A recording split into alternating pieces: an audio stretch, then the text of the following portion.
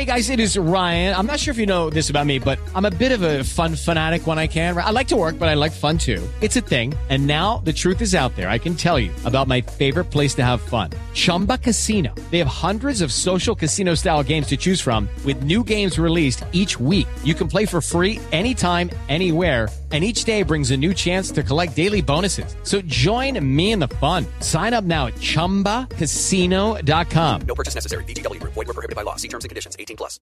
Hello, it is Ryan, and we could all use an extra bright spot in our day, couldn't we? Just to make up for things like sitting in traffic, doing the dishes, counting your steps, you know, all the mundane stuff. That is why I'm such a big fan of Chumba Casino. Chumba Casino has all your favorite social casino-style games that you can play for free anytime, anywhere with daily bonuses. That should brighten your day a little.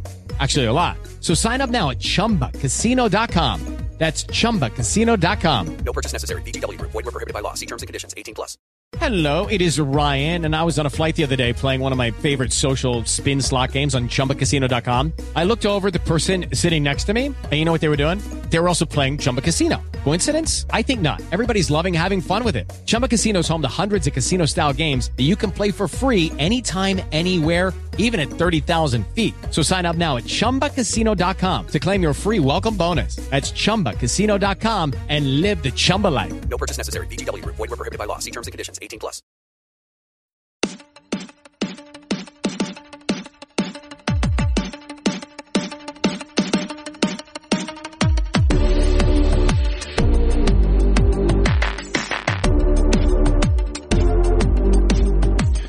Welcome back to the Rock Chalk Podcast. I'm your host, Andy Mitz. Today we are recapping an Oklahoma Sooners victory for the Kansas Jayhawks. It was much more of a nail-biter than I was honestly expecting. And then we're going to look ahead to the Kansas State game coming up in Manhattan this Saturday. To help me do that, returning to the podcast, it's Kyle Davis, one of our writers over at Rock Chalk Talk. Kyle, how are you doing today? I'm doing great, Andy. How are you doing? Doing pretty good. I appreciate you jumping on here while Fetch is unavailable for the next couple weeks. Like I said last time, I'm going to bring in a nice stable of the writers that we have over at Rock Chalk Talk to help fill the void there. But I promise all of our analysis is going to be just as insightful as ever. We're going to lean on all of the same general format, so you guys hopefully won't notice too much of a difference, other than the fact that we don't get the random sports minute from Fetch, but that's quite all right. So Kyle, Oklahoma. That game was, well, strange, I think is a nice way to put it. Kansas won that game 67-64. There's a lot of, I think, random storylines that we could pick from here, whether it's Remy Wilson or why did I do that? My last guest did the exact same thing. Said Remy Wilson, and I got it in my head. Remy Martin not playing very many minutes, even though, he was cleared for 100% from what I understand. And it didn't, according to Bill Self, it wasn't a knee issue. Jalen Wilson having another strong performance overall. Ochai Agbaji banging his wrist on the possession arrow and, being out for a good portion of that game. Of like all of the different things that happened in this game, what do you think is the biggest thing that we should talk about first? Well, first of all, I think Remy Wilson could be a National Player of the Year. Yeah, I know. So I actually made that exact same comment. It's hilarious. So you're right. There's no shortage of things to talk about. I think I'll start at the very, very macro level, which is I texted this to someone afterward. I think I tweeted it out too. Like never take a road Big 12 win for granted. And I think especially this year, I saw earlier today, I believe now every Big 12 team qualifies to where a road victory is a quad one victory, or even a road loss is a quad one loss. So like there is the top to bottom of the league is so tough that, yes, it wasn't exactly the prettiest, but that you don't complain about road wins in this league when you get them. And I think one of the things that stood out, and I didn't realize this until they pointed out on the broadcast, because everyone thinks about Stillwater being this cursed place, that KU had lost 3 out of 4 meetings in Norman ahead of this game. And so I went back and looked, and surprisingly enough, and funny enough, you had the 2020 team was the only one that came away with a victory in the last 4 years before before, I guess, this week on Tuesday. So, winning already, we're at January 20th, and we have 2 wins in the state of Oklahoma, where that's historically been pretty bad. I would say you take that. And then, when you add in Ochai is out for an extended period of time in the first half, there's at one point, I think the lineup was like Harris, Brown, I think KJ was at the 3, Jalen Coleman lands at the 4, and then Mitch at the 5. Like, these are just some weird alignments. You were missing shots. I think missing some layups and bunnies that wouldn't normally be missed. All that to say, the guy stepped up late and made plays when they needed to. They gutted out a victory. Ochai showed up when he needed to, and I think at a high level, especially just because Norman, how tough a place that's been lately. And the Sooners are a good team. Don't get me wrong. I mean, they're an NCAA tournament team. I think Porter Moser's done a good job right off the bat here with some new players. Like, yes, it wasn't the prettiest, and there's a lot of things to discuss, but you can't complain too much about the outcome, looking back 48 hours later. Yeah, I mean, I haven't actually looked at where they are in bracketology, but I would assume that if you're looking at the bracketology right now, that they're going to be, easily in the field at this point, like nothing to be worried about. They are ranked 35 at KenPom, so it's, it's a fairly good team, like you're talking about. Like if I'm looking at it now, I don't think there's any real concern, unless they go on a gigantic losing streak, that they're not going to make the tournament. Yeah, I actually just looked it up. They are a 9 seed as of right now, according to Joe Lunardi over at ESPN. So, I mean, yeah, they're safely in the field. And kind of to your point, like, this was a very, very weird game, but going down to Norman is, and getting that victory is a very big accomplishment. Especially when you think about all the different things that happened in this particular game. Yes, Ochai Agbaji going out because of injury and then coming back. I mean, he still ended up with double-digit points. So, that was definitely a good thing. But, yeah, there were some really weird lineups that were thrown out there in this one. I am kind of curious, though, and I'll definitely get your thoughts on this. But, they made a big deal about Remy Martin coming back. He was warming up, and of course it's been Remy watch ever since the rumors came out about there being some tension going on behind the scenes. And regardless of what your thoughts are on that and kind of that entire, how that story developed, the fact is that Bill Self and Remy Martin, there's something going on there. Like, I wouldn't say it's quite to the LeGerald Vick type of, doghouse situation or something like that, but there's definitely something going on where Remy is not getting, or is not performing the way that Bill Self wants him to, whether it's expectations need to be reset or something else needs to happen. But there's very clearly some sort of tension. Not really sure what it is that's keeping Remy from playing the way that we know he can play, the way that he showed he could play at Arizona State. How worried are you about his ability to come back? Because we've been hearing now for a couple weeks that, his knee's at 100%. So if it is some sort of injury issue or some sort of lingering issue, it doesn't seem like it's a physical thing. It's more of a mental getting back in the swing of it. But are you worried about him so far at this point, or do you think we need to see another, 4 or 5 games before we really can evaluate where he's at? Yeah, I think we're going to need a little bit more time. I guess what I would say in terms of the fear, and this probably goes into it too, you wouldn't have thought this, I don't think, at the beginning of the year, but Kansas is still a Final Four team, even with Remy Martin as a role player, because they have been deep with, Dwan Harris has stepped up and you don't necessarily, Yesufu has been kind of up and down, so is Pettiford, but there's enough depth at the guard position that, one, you're right, this is a different team when Remy's playing well, and that takes them to a whole nother level, and you would obviously rather have that.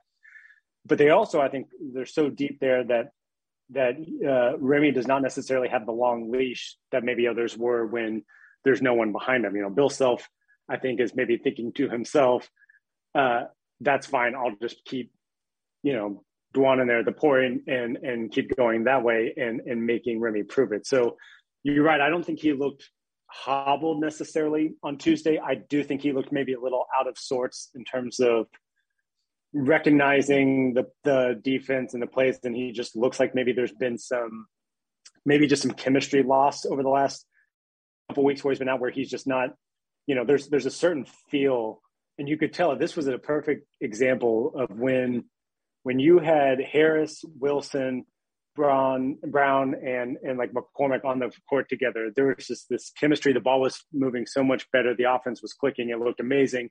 And then when you had some of these weird lineups, you just could tell that they haven't played together a lot. And with, I think, Remy, it looked like he hasn't played with this group much lately. So you're right. I don't think it's nothing. But I also think it's something that potentially could be worked through with a little bit of at a time getting back. And it's I think it's going to be something he's going to be struggling with all year, which is these battle of these two, either not playing hero ball, but also not deferring too much. And there's this middle ground that I think both he and Self are maybe trying to get to, or Self's trying to pull him to, where it's just not been the smoothest transition there. And that's where we're going to probably see the most of it.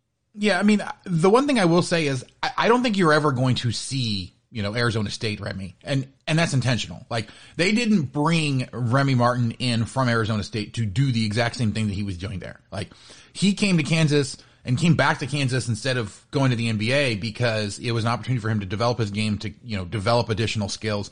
And he has a lot more opportunities to kind of do new things at Kansas that he wasn't able to do at Arizona State, where he had to be the guy that, provided all the offense and had to do a whole bunch of stuff while he was there. This gives him an opportunity to kind of show the complementary stuff that he can do. And it almost seemed to me early in the year that he dove way too headlong into that. When you have so many different other options to score, when you have so many different guys that you can dish to, and, the one thing you need to show that you can develop in your game is not trying to be the guy that always plays hero ball, show those complementary skills that are actually going to give him an opportunity to have a long career in the NBA. It's almost like he dove way too far into that to try to show, like, hey, look, I can do this. I can always do this if I really need to.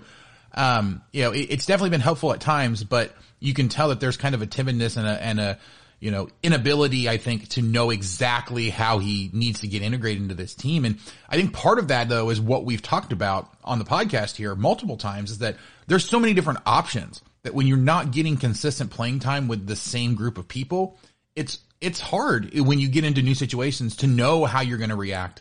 You don't have that chemistry where you just know what's going to happen. And we also have to remember, that Remy Martin was dealing with injury issues early, like right after boot camp. Like, there has been a lot of time that he's missed practice time to develop that chemistry.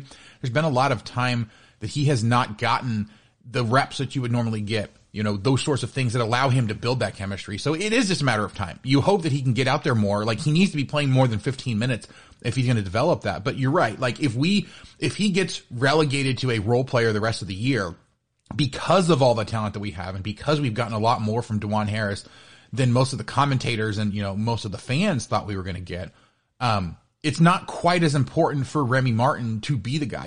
I'm struck by, I had asked at Big 12 Media Days, Bill Self, like, who the energy guy was, who's the guy that comes off the bench and really kind of, changes the direction of how the team is performing, and brings that jolt of energy that they need. And he said at the time, well, he thinks that Remy's that energy guy. And everybody, I think, at the time just assumed that, well, Remy's going to be out there 35 minutes a game because he's a starter. He's the main point guard. And I don't think everyone quite appreciated just how far Harris has come. Yes, there's still, times where he lulls everyone to sleep with his offensive output because it's honestly not that great. But there are times where he flashes and can really score a whole bunch quick. He got 7 points to start this game. Like, he got 7 of the first 9 points in the game and then didn't score the rest of the game. So like, there's definitely a lot of off and on there with DeJuan Harris, but he's provided a lot of the things that I think we expected Remy Martin to provide by default because we didn't think we really had anybody else that could do it. Yes. Remy is much more offensively, sound and has much more upside offensively. But if you've got so many other options in Ochai Agbaji, Jalen Wilson now, Christian Brown, all the guys on the inside, like, you have other options to get your points. You don't necessarily need Remy to provide it. So if he doesn't have a clear role and he's still trying to figure out what he's doing, then him being the guy that comes off the bench for 15, 20 minutes a game still, like, doesn't hurt the ceiling of this team. It does, however, make it a lot harder for him to get, on a roll and get to the point where he is contributing substantially for this team in something more than a role player. So the hope is that, him not developing it now isn't something that we come back to bite us later if we need to have him play a whole bunch. I talked about KJ Adams and how the times that he's gotten significant minutes, he almost looks lost because he hasn't played. He hasn't been in that situational stuff. And I think it's a little bit more understandable with him because he's a freshman, but you have to worry about, especially with how complex sometimes Bill Self's play calls can be. You do have to worry potentially about, if Martin or some of these other players, because there's so many options, if they're not out there on the court getting those reps, when you need them in the NCAA tournament, are they going to be able to deliver? Yeah, and I think the good thing for KU fans, the last thing I think on this is just the fact that time is on your side, at least for now. It's only January 20th. No one is going to look back and really care too much what he did on January 18th if he comes out and he's clicking as part of this team. And again, when I say clicking, I'm not saying 20 points a game or necessarily Malik Newman in the NCAA tournament, but even just a reliable, 25 minutes, 10 points a game type guy, then no one's going to really care too much about what he did in January. Yeah, for sure. All right. Other players for this game that we need to talk about. I honestly thought that Mitch Lightfoot with 9 points was our best big man, through large stretches of the game. Yes, David McCormick, I think, was in there and did a lot defensively. But I mean, what were your thoughts about the down low play? Was that just a kind of a side effect of the way that Oklahoma plays on the inside? Or is there was this looking at the stat line, this was not a great game for David McCormick. Was this a step back that has you wondering how consistent McCormick's going to be the rest of the year? Or was this a situation where everything was off for everybody, spacing was bad, like there was a bunch of other exigent circumstances that made it hard for him to get on the role that we need him to be on? Yeah, I wouldn't. Well, one, I will not pretend to predict what David's going to do on any given day because I don't have that kind of crystal ball, and I don't think anyone does. So, but I would say it was a weird game, and I think the way that Oklahoma kind of approaches defensively, especially with it's actually kind of shades of some of the Iowa State principles as well, and whatnot. But this was also just a weird game where, and honestly, this is again why you don't take them for granted and why you win, because this is one of those where every close shot was rolling in and out. Harris had that one off the putback where he makes it 98 out of 100 times. And so, it was weird. There was weird lineups. I feel like there was not really much consistency, but I also don't think David necessarily played bad in terms of it seems like he was pretty instrumental in getting Tanner Groves off of his just comfort level. I mean, Groves, I don't know if this was karma for the NCAA tournament game, but he couldn't hit anything for most of the game. And I don't think that was nothing. I don't think David McCormick had zero role in that. I think he defensively just did enough to kind of get, make sure that Groves always knew where he was. And the other thing was, I think David still, he had that excellent bounce pass to Wilson in the corner for a three. I thought this is a very little thing, but I thought his screens and the way they worked through some of the pick and roll action and different things were really good. So I would say it wasn't a great stat line game for any of the big guys, but it's also kind of a weird game. And I also thought he and some of the others still did some little things that probably don't show up as much, but actually work. I mean, McCormick had 3 assists a game. Doesn't seem like much, but if your 5-man's dishing out some open threes just to help the offense, then that's a good sign for how your offense is flowing. Yeah, it's actually kind of funny because I'm looking at the KenPom numbers, and assuming that my recollection is correct, their offensive rating on KenPom actually went up after this game. They were 4 coming into the game. They're now 3, which yes. And I believe that the raw number went up as well. So it's one of those things. This Oklahoma defense is nothing to sneeze at. It's a very good defense. This was a very defensive game, as we've seen time and time again in the Big 12. You also look at what McCormick did, just to kind of, latch onto your point there. He had 3 assists with no turnovers. I think that was big. The fact that he didn't turn the ball over. He had Kansas's only block in the game as well. But his passing was a lot better. And I think that's really the biggest benefit from McCormick playing well, is not even necessarily his scoring, although when he goes off, it's helpful. In games like this where points are super hard to come by, his ability to pass from the interior to the outside to get good shots has allowed Kansas to kind of stay in games where they necessarily, not necessarily should have been able to stay in games just by the way that everyone was playing. So this was definitely, I think, a big thing. And an encouraging sign. This is the kind of game where, yes, he didn't get a lot of points on the stat sheet, but he did a lot of other things that if you watch the game, you see how the flow was a lot better. The spacing was a lot better. And kind of to your point, Tanner Groves didn't go off because basically nobody went off in this game. But Tanner Groves was a guy that I was worried about. He didn't shoot well at all. He was 0 of 4 from 3. And that's, there was definitely several times where McCormick was actually out there, kind of helping to disrupt what he was trying to do from the outside. There was a couple times where David was, latched onto him a little bit too much, and there was a cut to the basket, which is what Oklahoma likes to do, is pull everybody from outside of the lane and then cut inside. That burned them a few times, but it seemed like Kansas adjusted that pretty well, especially down the stretch. And they just had what was another worrisome, we can't hit the broadside of a barn stretch in that second half there, where they barely scored anything coming out of the break. Are you worried at this point that we're consistently seeing so many stretches where Kansas just can't hit anything? Yes and no. I mean, because I think you do have to, the gauntlet of defenses that the Jayhawks have gone up against recently is, and just in the conference overall, has been, you see the scores around the league.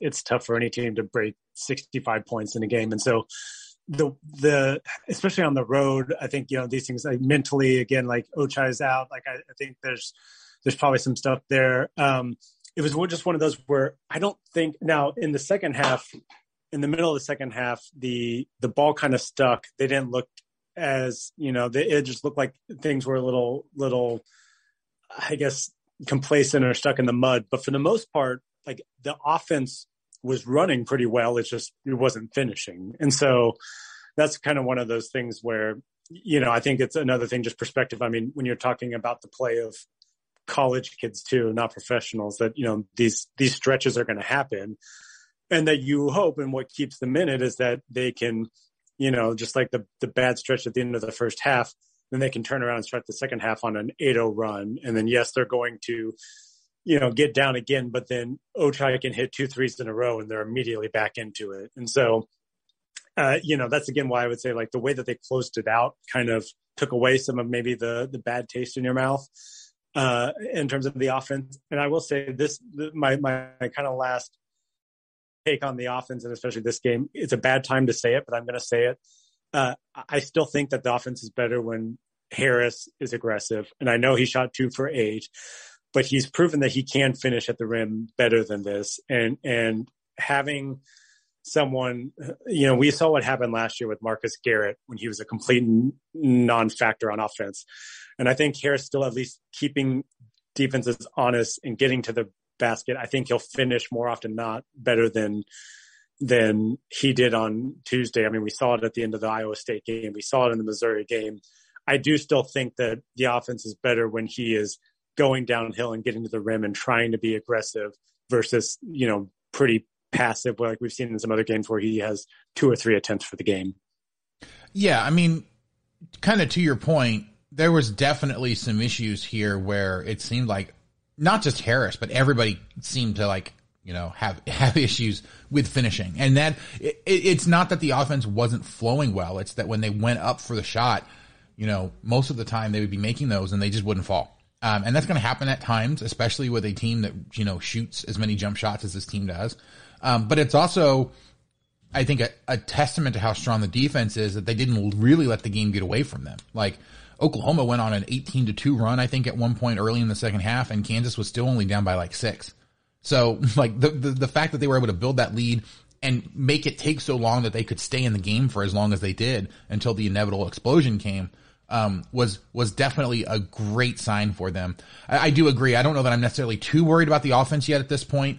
Yes, you would worry about, I would be much more worried about it if this team was giving up big stretches of points at times, really, really quickly and consistently throughout games. It seems like Kansas is good for one huge offensive explosion each game and good to give up, one huge run because they just can't hit anything in each game, which is really, really weird for this team. But, really, I think what it came down to, though, really, I think what it came down to is that none of the shooters, especially after Ochai hit his hand on the possession arrow, seemed to look very comfortable at all for the rest of the evening. But unlike the lack of comfort that they had, if you, as a fantastic college fan that really, really enjoys your college sports, want to be comfortable, you should visit, sponsor here on the podcast, Home Field Apparel. Home Field Apparel has the most comfortable vintage college sports apparel anywhere. They have t-shirts, sweaters, hoodies, joggers. They have more than 100 different schools that are available, and they're adding a whole bunch of new ones all the time. Big news Saturday is starting up again, this weekend with Cincinnati. They have 7 additional schools for Big News Saturday Season 3. My understanding is that all of them, or if not all of them, then almost all of them are basketball-centric schools. Which means, this would be the perfect time to drop like a Duke that they don't have, or a Gonzaga, or, a Kansas. I don't have any information that I can tell you guys. I don't have any insider information at this point to tell you what is coming, but I will let you know if you want to have a whole bunch of really comfortable and great college apparel, vintage apparel that looks fantastic and is super comfortable. Head on over to homefieldapparel.com. Use promo code CHALK12. You can get 15% off your entire first order, and all orders over $100 get free shipping. Like I said, Big News Saturday, it's going to be absolutely great. I am jumping on the bandwagon there and actually getting all of these because I'm super ecstatic about what is coming, even though I don't know all the actual schools. So, I promise you will not be disappointed, but head on over to homefieldapparel.com. Promo code CHALK12 gets you 15% off that entire first order. And I guarantee you're going to find like 5, 6, 7 or more things that you want that are going to really help fill out your wardrobe there. So, all right. Just one last final thought, here. I do think that this team, especially in this, well, not especially in this game, but in this game, they still turn the ball over on 21% of their possessions roughly, which just seems like it's too high. That's my big worry for this offense, is that they do seem to have stretches where they just turn the ball over a whole bunch. But despite all that, they still have a fantastic shooting percentage, a raw shooting percentage, and effective field goal percentage. And like I said earlier, have the number 3 offense rated according to KenPom in the nation. So I don't know, again, that it's too much to worry about. The defense is continuing to get better, and I don't think that those things are going to move very much, because you look at what the offensive strengths that there are here in the conference, there aren't a whole bunch of them. The defenses are absolutely phenomenal. So even a, quote unquote off night by the eye test is going to rate out pretty well because of just how good all the defenses are. So any other final thoughts about this game, or, anything that we've seen recently? I think just to your point about the turnovers, yes, it's a little high, and I'd like that to be cleaned up, but it also seems like a little bit of cost of doing business with this offense, because the ball moves so well. Like when it's right, it's just beautiful to look. But then there's times where, okay, they're a little too unselfish and they make one too many passes, and then or they're trying to force something maybe too much on like a backdoor cut into the lane, and it gets kind of off someone's knee and whatnot. So like, yes, I would love to clean it up, but it's also, I think the way it's happening is worth. To your point, I do think that the speed that they play at opens up a lot of opportunities, but does make them more susceptible to turning the ball over, unfortunately. So yeah, I agree. It's just the cost of doing business at this point. It's something that we're going to have to live with for the rest of the year, I think. So, all right, I do want to go ahead and turn our attention forward to the Kansas State game. But before we do that, I need to go ahead and throw it to a quick break. We'll be right back on the Rock Chalk Podcast. Basketball season is finally here, Big 12 fans. And for your home for men's and women's basketball, come to Midwest Madness. We are doing game coverages, going over game analysis, different rankings of teams, and consistently looking at the best matchups in the conference. You're not going to want to miss out on all the amazing basketball coverage we have, so go check out Midwest Madness. Available wherever you listen to podcasts. Welcome one, welcome all, and yes, I want you to listen to the Tortillas and Takes podcast presented by 1012 Network. If you are a fan that is of a team that has 12 wins, going to the national championships every year, that just loves to talk about all the success that your program has had, well, then you're probably not a Texas Tech fan. However, if you are a fan that just likes to really be in it every week and really have a real good shot at winning it, you're also probably not a Texas Tech fan. However, if you have really high highs and really low lows and really drink quite a bit, you might be a Texas Tech fan. So come along and party with us here at Tortillas and Takes. We're going to sit back, crack open a cold one, eat some tortillas, and as always, we're going to stay wrecked, people.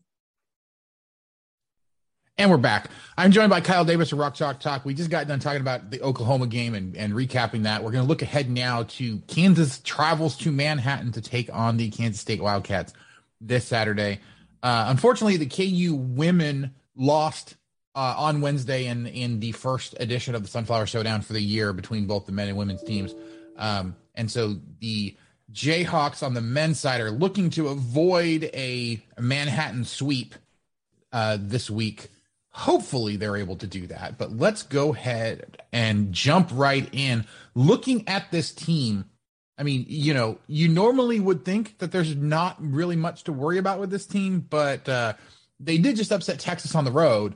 I'm not sure how much that actually says, given my thoughts on Texas, but Kyle, what worries you the most about this Kansas State team as Kansas is getting ready to play them?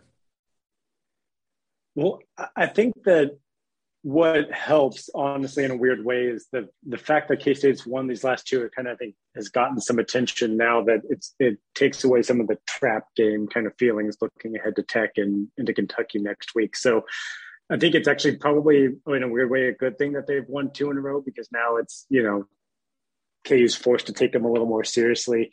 But I'm trying to figure out, to your maybe specific point. So it seems like a first to 70 is going to win, because K-State has not scored 70 points in any Big 12 game yet this year. The most they've scored is 68 and lost to West Virginia. But the other thing is, if you look at it, they are great at taking away the 3-point line, or at least teams are shooting 6% against them. But this is kind of almost, I'll throw this back to you. Did you realize, because I did not, how bad the Big 12 is at shooting 3-pointers this year? I haven't actually looked at it specifically, but I know that there's not a lot of teams that do it well.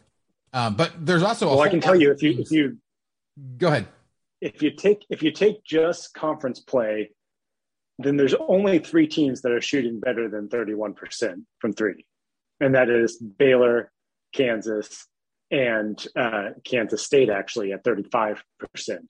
That's so there's a whole lot of Tech is shooting 26% Big 12 play. Oklahoma shooting 28.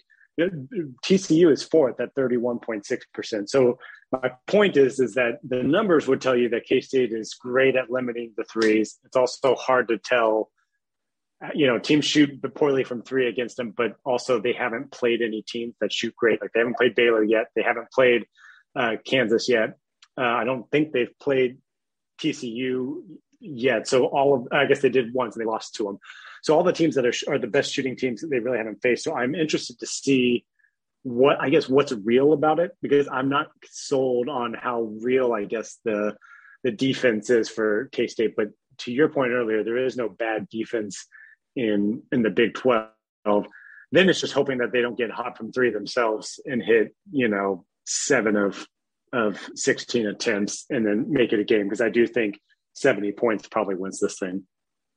Yeah, it's weird too, because you look at conference-only defense, and Kansas is the best defensive team in terms of guarding the 3. Kansas State is 3rd, and so I do think that part of what Kansas does, they've benefited from playing, a Texas Tech team that doesn't shoot the 3 well anyway, an Oklahoma team that doesn't shoot the 3 well, an Iowa State team. You look at who Kansas has played, and they are facing, or they have faced already in the Big 12. For basically teams 6, 8, 9, and 10 in terms of 3-point shooting. So, they definitely have benefited, I think, from scheduling in terms of who they've actually faced, which helps with their defense. But to your point, there aren't a lot of teams that actually shoot the 3 well.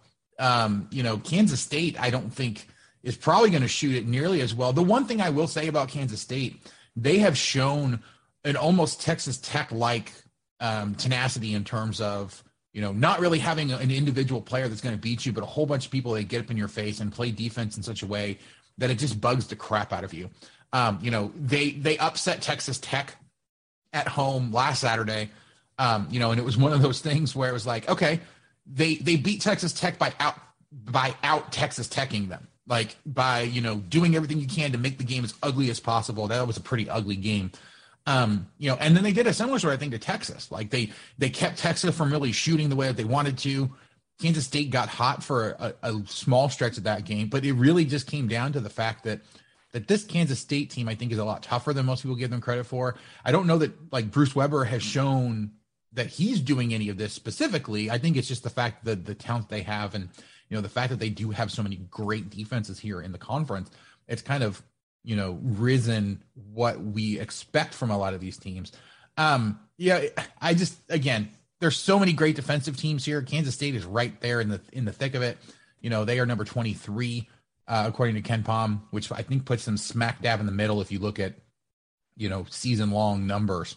It's just, this is definitely going to be a very defensive game, kind of like you said. I don't know that Kansas State has the offensive firepower to win a shootout, obviously. So I'm not necessarily that concerned about it. But any individual players that you're worried about, or is this truly kind of like my impression of them, a team that doesn't really have a guy? They just have a whole bunch of guys that can be pretty annoying.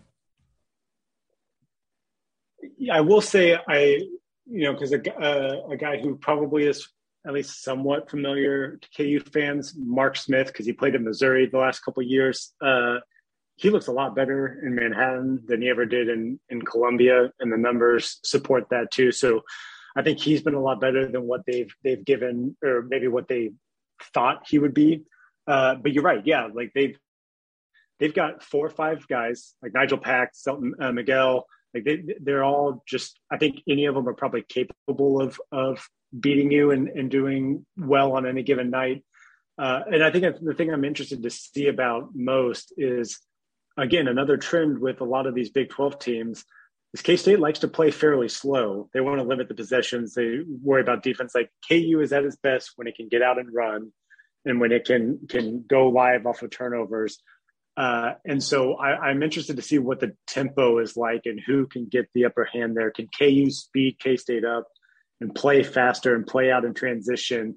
Or is K-State going to do what, maybe not, they're not quite to the level of like a Texas Tech has done in the past, but I think they're definitely in the level of like Iowa State or West Virginia, where they are perfectly fine kind of walking the ball up, getting things set. They want to play in the half court. And so I'm curious to see which one wins out in this game, because again, that's going to probably determine, if KU can get to that 70-point number, because the more possessions they have, this offense is going to prove it's going to hit enough shots to score. It's whether they can get enough possessions and play fast enough and shoot well enough to on a road environment, hopefully they get the rims to bounce a little more friendly than they did in Norman. Yeah, I mean, to your point about the speed, like Kansas State, when you look at what they try to do, they play about 67.5 possessions per game, which is, a fairly slow pace. Whereas Kansas is about 70 a game. So they definitely like to keep it slow. Kansas really wants to speed it up as much as possible.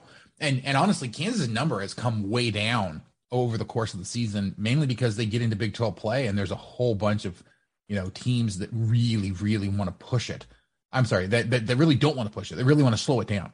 And so Kansas is definitely kind of slowed down over the course of the Big 12 conference season. And I expect that to kind of keep going, just with how strong all these defenses are. If you're a good defensive team, naturally you're causing your opponent to go deep into possessions typically, or you're just turning them over. Like either way is great, but it limits the amount of points that can be scored kind of to what you're, looking at there. So yeah, I'm definitely, I think I agree with you. The first of 70 wins.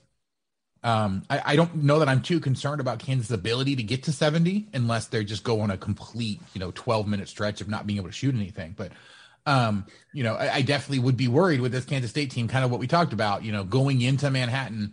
It's the one game that they get up for every single year over there. So it could cause some problems for this team, especially if, something weird happens early that causes them to lose their composure a little bit. Just the hope is that, Bill Self lights that fire under them to get them back to where they need to be pretty quickly. And to bring it kind of full circle, I also think a correlation probably can be made between KU playing slower and Remy being out, because he in himself at the point has a strong motor, likes to play fast, likes to get up the field quick or up the court quickly in transition. I'm curious, once he gets back to full strength, I wonder if that also will kind of help the tempo numbers as well, and how that he's kind of like him and playing fast. To your point, yeah, it's kind of like the the immovable object versus the unstoppable force of, you got the unstoppable force of him trying to run downhill, and then the immovable object of these Big 12 defenses. So I am really interested to see that. And yeah, I think this, K-State is going to be amped up for this. The crowd is going to be the best one that they have all year, which is why, again, I think it actually helps KU that they won their last 2 games, because now it's one thing if Bill Self's telling them, hey, listen, they're going to be amped up. You got to be ready. And they're sitting there at 0-6 in the Big 12 and they have 8 wins all year. Like, it's hard to justify that. Yeah. But if you can show him, hey, Texas Tech just tried to sleepwalk through there and they went down to Texas. Texas probably thought they could have an easy one. They got. Don't be like them. That wakes them up a little more, and that probably sends a better message. So actually, I hope, that's the hope, is that K-State now is and maybe the timing is actually kind of a benefit for Kansas from a mindset perspective, because after what we've seen the last week, there's no reason they should just walk into Manhattan and assume that they're going to get an easy win just based on what we've seen. Yeah, to be honest, like in the Big 12, kind of like what we talked about at the beginning, you can't take any of these road wins for granted. Like, this is a very, very strong conference in terms of home field advantages because of the way the defenses play. And honestly, strong defensive games benefit the home team most often, because, as long as the crowd isn't completely dead, the refs are going to want to typically try to benefit the home team more often than the road team, because they don't want to get yelled and screamed at the entire game. So it's definitely one of those things. If you're playing good defense and you have a reputation for a good defense, you're probably going to get a lot more of those calls. But looking at the game though, I'm looking at the profiles, and I don't see anything that Kansas State actually does well that matches up at all with what Kansas is able to do well. So, I mean, is there anything that you're worried about in terms of what Kansas State tries to do, or what a specific player can do that is going to be a problem, that would be a problem even if Kansas doesn't play poorly? There's not a whole lot. You're right. On paper, it looks like a favorable matchup. The one thing I guess you would give K-State credit for is that they don't turn the ball over very much. So they're not giving up a ton of extra possessions. So that is in their favor. But you're right, they're not a great offensive rebounding team. So it's not like a West Virginia where you got to be worried about second and third opportunities on any given possession. They're not much of a rim protecting team. Justin, they don't block a lot of shots. This is one where you would think not only McCormick, but Jalen Wilson should be able to get to the rack, I would think, and guys like Christian and Dwan. So you're right. I think it's going to be one of those things where you see the upset is K-State doesn't turn over the ball. They shoot it well from 3.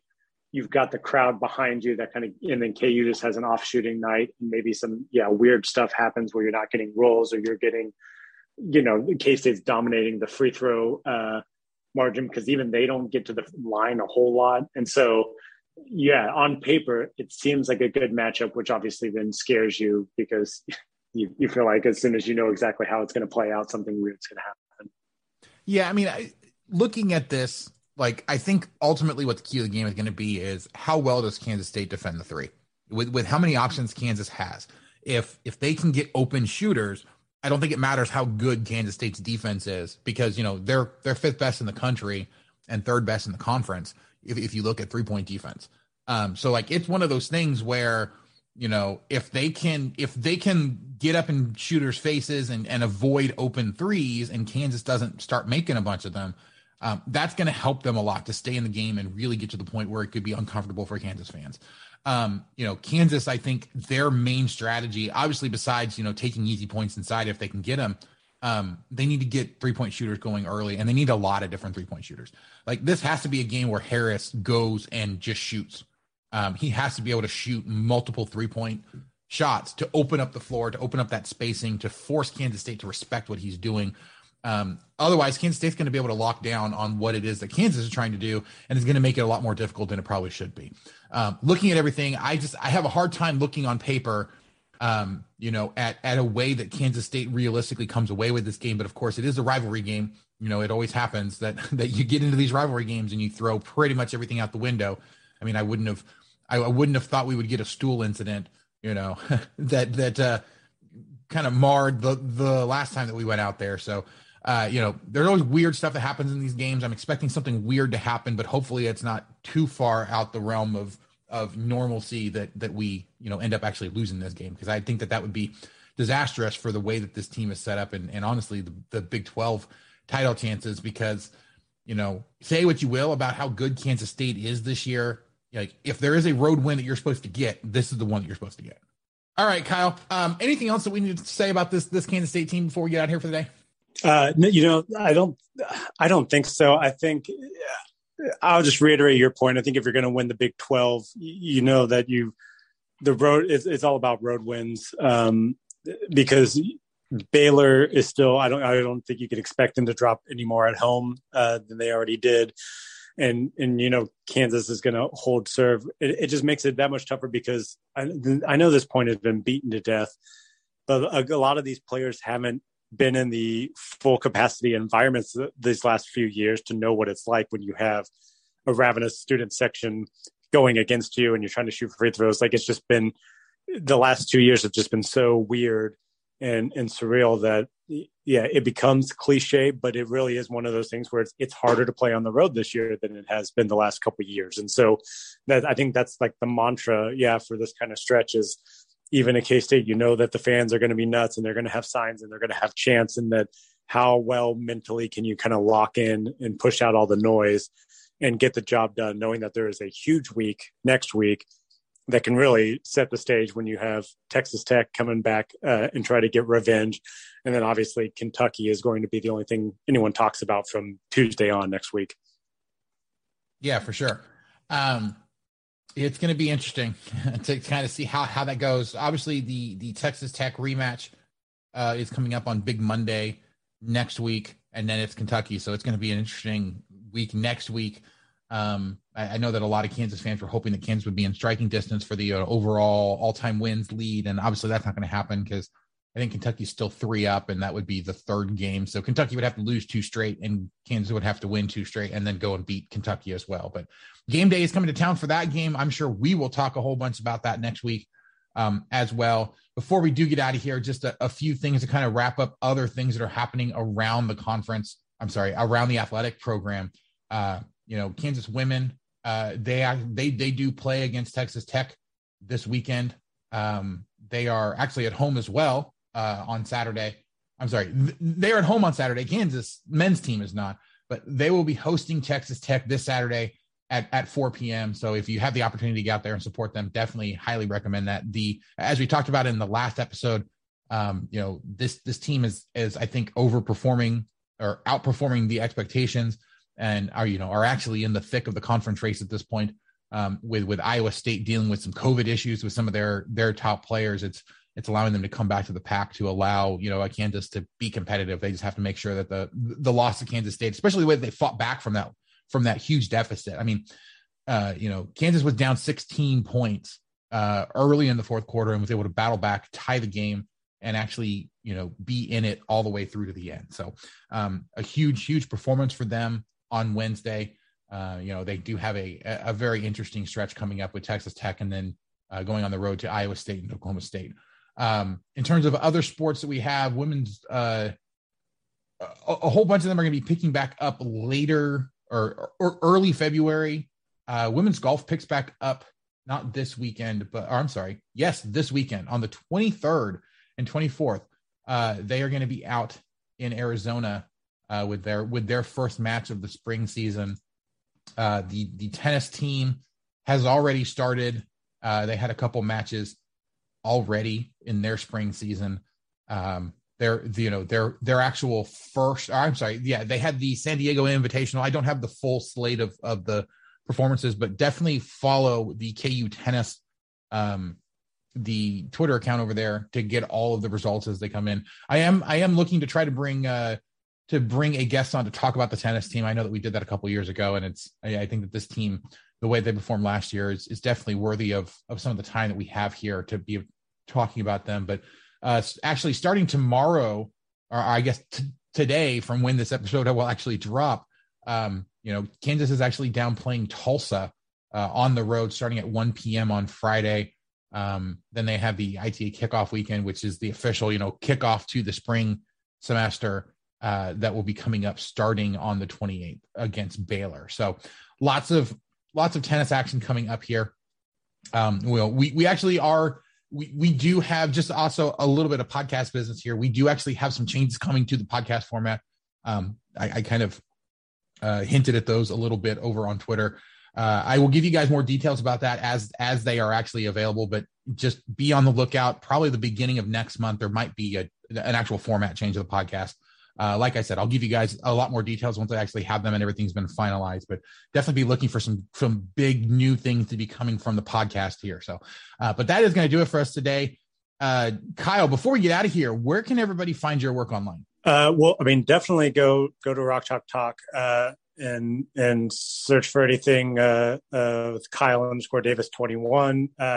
Last piece was about David McCormick's offensive rebounding and how he could end. And then of course he got one offensive rebound against Oklahoma. So I'm going to just completely ignore the timing there, but, Twitter is at Kyle Davis 21. Feel free to give me a follow. I'm not going to talk cricket or anything like Fetch, but if we want to talk some footy as well, then, jump on there. But, hopefully have some other pieces coming up soon. Got a couple ideas brewing, so definitely keep checking back, and hopefully I don't curse any more players by writing about them. All right. Well, Kyle, thanks for joining me today. Thank you guys so much for listening. If you haven't already, please do go out wherever you get your podcasts, whether it's Apple Podcasts, Spotify, Stitcher, any of the other million apps that are out there. Just search for Rock Chalk Podcast so you can subscribe and get every episode as soon as it comes out. We really do bring the podcast to you guys to get you all the information you need in as entertaining a way as possible. So if you ever have any comments, questions, suggestions, people you want to try to interview, anything like that, you can email me at rockchalkpodcast@gmail.com, or you can contact me on Twitter at rockchalkpod. Give us a rating and a review. You can do that now, not only on Apple Podcasts, but also on Spotify to give that rating. We would love 5 stars. If for whatever reason you can't do that, just let us know what it is. We can be doing better. So we are part of the 1012 network. As I've said here multiple times, we have a bunch of great shows. We actually are adding a brand new one covering Iowa State as well. That news actually leaked earlier this week. Not exactly sure when that one's launching, but as I've said multiple times, the work we do over there on the podcast network is the best way for you to stay up to date on everything happening in the conference, especially knowing how that's going to affect the Kansas Jayhawks coming up. So it's a great, fantastic way to stay up to date with everything on all the opponents that Kansas is going to see throughout the season. So head on over to TEN12 Network over on Twitter to get links to all the great shows that we have over there. We are on the Anchor platform, so you can leave us a voicemail. Just go to anchor.fm/rock-chalk-podcast/message, and I promise we'll get your voice on the show so you can ask me a question or whatever it is you want to do. Make sure you go out and visit our great sponsor, Home Field Apparel. Absolutely love working with them. And like I said, you're going to love the stuff that you get from them. Promo code CHALK12 will get you that 15% off on that first order. But that's going to do it for us tonight. Kyle, once again, thank you so much for joining me. Thank you guys so much for listening, and we will catch you guys next time on the Rock Chalk Podcast.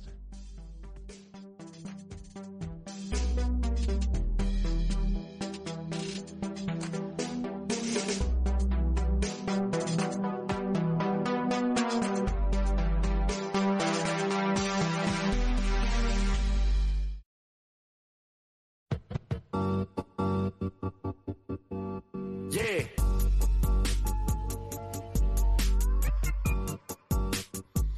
Welcome to Between Two Bears, the newest 1012 Network podcast. This is Matt Isbear. I'm going to introduce my co-host, Evan Abear, to give you a quick idea of what the show is about. Yeah, Between Two Bears is going to be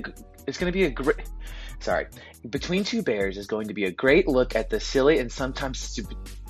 Between Two Bears is going to be a great look at the silly and sometimes stupid side of Baylor sports. Hey, I'm going to try one more time. Between Two Bears. Okay, Evan's going to go take a nap, but we are excited to join the 1012 Network along with the rest of their already great lineup of Big 12 podcasts. Check them out at 1012 Network on Twitter, and us as well at Matt is Bear and at Evan Abear. Sick 'em Bears.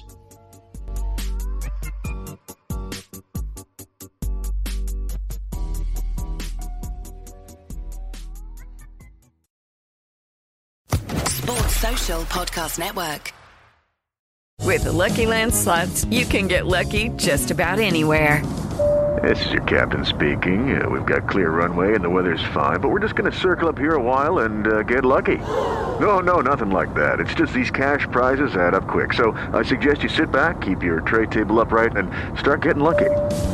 Play for free at LuckyLandSlots.com. Are you feeling lucky? No purchase necessary. Void where prohibited by law. 18 plus terms and conditions apply. See website for details.